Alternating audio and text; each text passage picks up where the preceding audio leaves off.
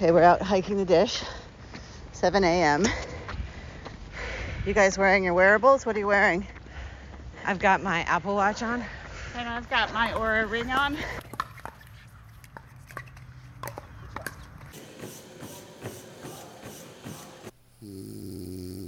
Wait, was that you snoring? Maybe.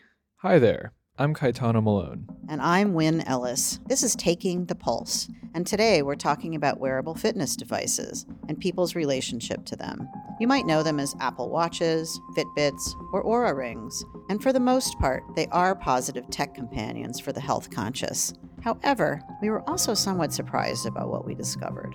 Oh, and by the way, Caetano, I don't wear an Apple Watch. Depending on the wrists or fingers they end up on, each person will have a completely different relationship with their wearable, based on their own priorities, and that is what we are exploring today. So why do we wear these devices in the first place? On the surface, they seem super useful, but what is the actual effect that they have over us? We set out to find these answers. Oh, and by the way, I do wear an Apple Watch, but more on that in just a bit. Let's start things off by listening to what some of our wearable-wearing friends have to say.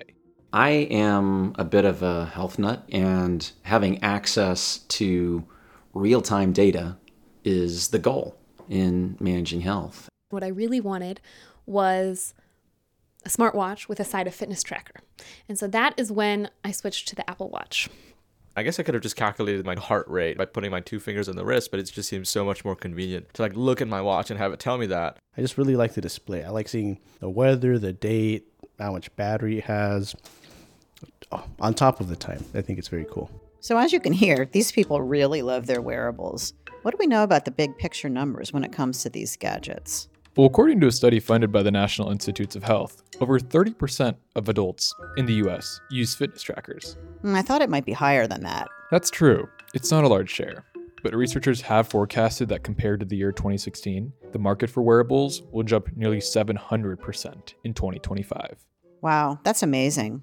So let me tell you about my friend Brett. He's a healthcare executive, most recently for a hospital group. He's in his 50s, really fit, and totally obsessed with his Oura Ring. He uses it for a lot of things, but mostly he relies on it to track his sleep, and according to him, sets his mood for the rest of the day.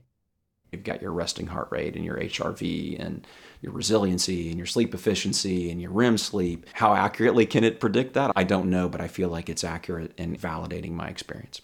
This is real time that you're showing me. Brett got his iPhone out. So I'm going to... The Oura app. There are three key factors that it measures. So sleep, let's look at this.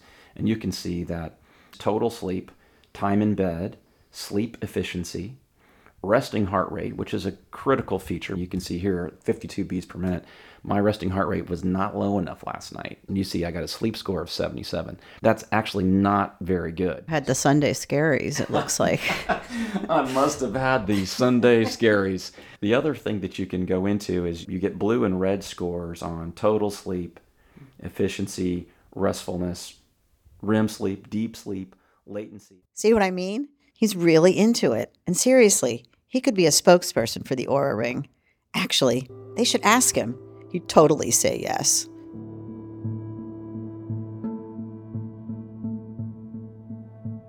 If I was wearing the watch and I got 9 hours and it tells me I got 1 hour of deep sleep, I'm going to think that I feel horrible. But I think that if I wasn't wearing the watch, I wouldn't really know. That's my friend Brandon. He has sleep apnea, and it's important for him to be able to track his sleep, which he does through his Apple Watch and an app called Auto Sleep. But then if I see that I have 1 hour of deep sleep, you might just feel that you have a bad day, and then I have a negative outlook as soon as I wake up, even though I've got 9 hours. I project my feelings. I get the way I feel out of this device. Did you ever think a watch would have that kind of power over you? Whatever happened to listening to your body? I mean, I know when I'm hungry, and I know when I'm tired, and when I need to move, I think. I'm starting to realize that there may be a little more to this story. Beyond anecdotes, let's do a little research.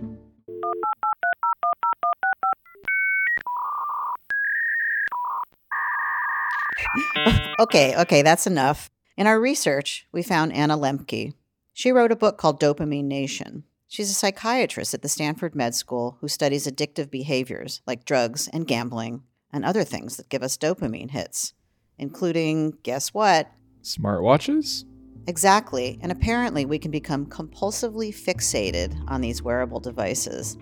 And they've even, imagine this, drugified exercise. We wanted to hear from someone who's experienced this feeling of addictiveness from wearables. Ella is what you might now call a casual user of an Apple Watch. She likes the ability to pay at the grocery store and leave her phone behind. But in the past, she used to track long-distance runs with not one, but 2 smartwatches. And we asked her about that. I think if you are a 17-year-old who's already kind of struggling with food and an unhealthy relationship to exercise, having that reminder on your wrist all the time and having notifications all the time and having the power to also connect that to food tracking apps and activity tracking apps, I think that is too much. I think it's really important to have and really helpful to have these tools that we have at our disposal. And I think if you are someone who is not necessarily as in touch with that, that does have implications for society and how young people are interacting with their bodies and exercise and food. Just listening to all these stories made me realize that there are so many different ways that these issues can manifest, and that every user has their own story. When I got my Apple Watch at the beginning of my senior year of high school, I became so obsessed with completing all the goals it threw at me. The most egregious example is the stand goal, which requires you to move around for at least 30 seconds every hour. I figured that I could just move my forearm around for a little while and the watch would record my standing. And this worked, but I was just lying to myself for no benefit. Yeah, I think what reels people in is that these devices don't just record your behavior, they influence it and keep you coming back. I remember Brett talked about seeing results of a really good sleep day on his Aura app and getting a little crown, which really excited him. About that, my friend George has mixed feelings about his wearable's attempt to encourage him. I get, a little dopamine boost when I get the fireworks and everything on my watch. Like, oh my goodness, you completed all 3 of your objectives. That's amazing. But at the same time, that's extremely patronizing. I'm like, may I swear? I think like, fuck you, watch, shut up. Don't tell me what to do. I love the badges. I think they are so prettily designed. I think they're so pretty. When they sparkle in the rainbow, like confetti fireworks sparkles, it looks like little sparks. It's very satisfying. This really got us thinking about how much is too much with these wearable gadgets. Should the manufacturers give warnings to users as to the risks we heard about? Also, what's happening to all this data? Speaking of all this data, we tracked down the preeminent expert on wearable tech, Dr. Michael Snyder. Everyone we spoke with said he was the interview to get. And from what I learned, he wouldn't necessarily agree with the framing of your questions. I'm Michael Snyder. I'm chair of the genetics department at Stanford School of Medicine. I also direct the Center for Genomics and Personalized Medicine. So I walk into the interview, and Dr. Snyder has 4 smartwatches on his wrists, 2 on each side, and a hearing aid that is not just a hearing aid, but also a sensor of some sort. And I later learned he has a glucose patch on his arm that he never takes off. So this guy is data central. He's recording everything about his health. To him, there is no such thing as too much data. Never enough data. You cannot have enough data. And where we're going with this interview, I believe, is wearables. And wearables are fantastic because they follow you constantly. They're making lots of measurements, and it's very easy to see if your health goes off. You'll see a shift in physiological parameters, which you can pick up with a simple smartwatch. The analogy I like to use is a car. Your car has a ton of sensors. Race cars have 400 sensors on them. You don't have 400 dials all showing up on the dashboard. You have a simple dashboard that integrates all that information. So I think that's the level at which you need most of the stuff. And then if something goes off, then you dig a little deeper. Okay, let's step back for a second from this car analogy. Some users we interviewed expressed that info from their sensors were not beneficial and contributed to them being less in touch with their bodies. Snyder clearly wants to help people become healthier through these devices, but how can we reconcile these two opposing perspectives? He personally feels that these metrics have helped diagnose his own health struggles, including diabetes and even Lyme disease. So clearly this debate is only beginning. But what does he think? I think it's the future. I mean, I do think just like you don't drive your car around without a dashboard and the sensors on it, why would you do that for your health? They're doing some amazing things at the Snyder Lab. And if anyone's interested in learning more, check out his website. He's an open book.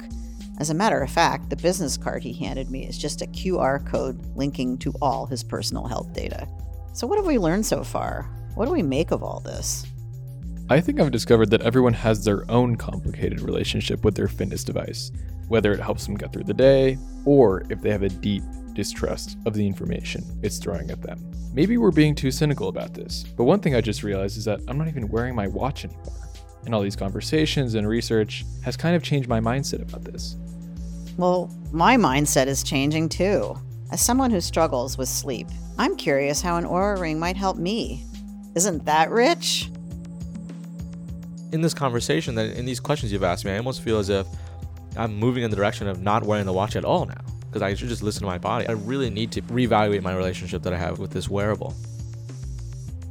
Until next time, this is Taking the Pulse. Taking the Pulse was written and produced by Winn, Ellis, and Caetano Melone for the Stanford Storytelling Project. Music from Blue Dot Sessions and Affix Twin. A special thank you to Laura Davis and our Sound Stories class for their valuable feedback.